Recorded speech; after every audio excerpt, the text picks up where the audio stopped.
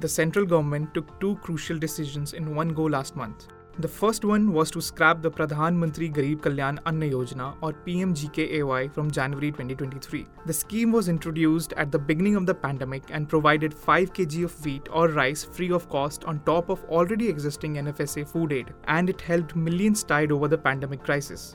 And the second big decision was to make food grain supplies under the National Food Security Act or NFSA free for 1 year. So for 1 year starting January 1, card holders under the NFSA will not need to make token payments. NFSA beneficiaries, which are Antyodaya Anna Yojana households and priority household persons, will receive 5 kg of grains free of cost now till the end of December. Earlier, the grains under NFSA were provided at a central issue price or CIP. There are about 810 million beneficiaries under NFSA. Since 2013, when NFSA was enacted, the central issue price has remained unchanged. It was Rs 3 per kg for rice, Rs 2 per kg for wheat, and Rs 1 per kg for coarse grains. Now that it has been made free, it is bound to impact the government exchequer. In 2022-23, the government procured 187.92 lakh metric tons or LMT of wheat, 407 LMT of paddy, and 279.59 LMT of rice. Along with procuring food grains, the government also maintains buffer stock in the scenario if procurement falls. So there are two things to that. One, it helps the government in keeping with its own larger welfare of the society in mind. Secondly, it also helps the government to cut down on its wheat stocks and also the subsidy levels. Now, the question here is that the procurement will have to be continued at the earlier levels. Your subsidy levels will keep on increasing from here onwards, but it might not be as big as with the PMGKY, but it won't stop at 2.5 lakh crore. There is a problem with the grain stocks. Your wheat stocks, if the GKY was extended for another 3 months, would have fallen to a level which was not a very healthy, though it was still more than the buffer norms of March 31st, 2023, the wheat stocks, but it will still not be very healthy. While the move to end PMGKAY and make NFSA free might have short-lived fiscal benefits, experts say the practice is unsustainable in the long run. In February 2022, the Central Finance Ministry estimated the food subsidy bill for FY23 at Rs 2.15 trillion. However, since PMGKAY was extended for the entire calendar year 2022, the estimated bill now is Rs 3.3 trillion. The good part is that with PMGKAY now completely out of the picture, the Finance Ministry can plan its expenditure in advance for FY24. For FY24, the food subsidy bill is expected to be Rs 2.1 trillion. For FY23, the total subsidy bill for the central government is estimated to be Rs 5.32 trillion. This includes subsidies for food, fertilizers and petroleum. Of the total subsidy, food subsidy makes up 54%. The move to end PMGKAY and make NFSA free will provide a saving of up to Rs 1.5 trillion. At the same time, foregoing revenue from NFSA will incur a loss in the range of Rs 10,000 to 15,000 crores. Although the decision of free food grain is only for 1 year, experts suggest that charging a price for something that has been made free is politically difficult. The government has set a fiscal deficit target of 6.4% of the GDP. It remains to be seen how this particular decision will impact fiscal consolidation.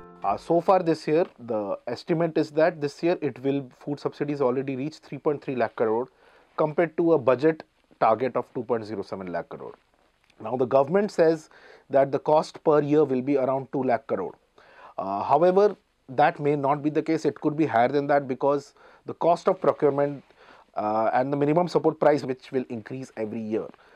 So while compared to the pandemic years, the government is saving money. However, compared to pre-pandemic times, this is still a sort of an increase because even the subsidized food has been removed. Now it's free for all the beneficiaries. So that is the fiscal impact of this move. Meanwhile, elections are due in 9 states this year, and the centre's move may tempt other state governments to take similar steps. In December 2022, Business Standard reported that several states such as Jharkhand, Karnataka, Kerala, Tamil Nadu and West Bengal used to further subsidize the food grains. In these states, beneficiaries received food grains free of cost and not on central issue price. With the centre subsidizing to make food grains free, states will save up quite a bit on their food subsidy bill. On the other hand, state governments will lose their political mileage since free food grain gave them an edge over the centre on political turf.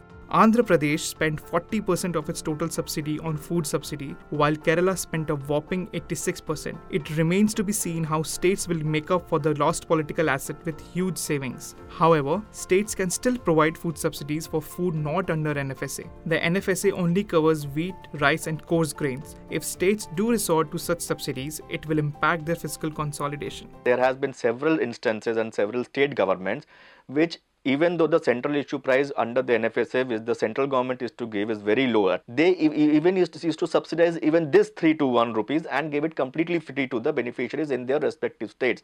Now with this one single step of the central government, this advantage which many states had, they stand to lose that advantage. The quantity advantage might not be there because the NFSA is just 5 kg per person per month, while there are states like Tamil Nadu which give you more than 5 kg per person per month, that the state will have to procure. But the price advantage which the states used to give as a welfare measure, that has in one stroke center has taken away. Centre's decision to make food grain under NFSA is a well calculated political and fiscal move. It robs away states' opportunity to make food grains free of cost and also reduces its food subsidy bill. However, in the long run, the practice is fiscally unsustainable. With a target deficit of 4.5% of GDP in the long run, the centre will have to eventually curb its subsidy bill. It remains to be seen how this decision will play out in 2023. For more news, views and updates, subscribe to Business Standard on Google Podcast, Apple Podcast and Spotify. Also follow us on YouTube, Vimeo, Instagram, Twitter, Facebook and LinkedIn.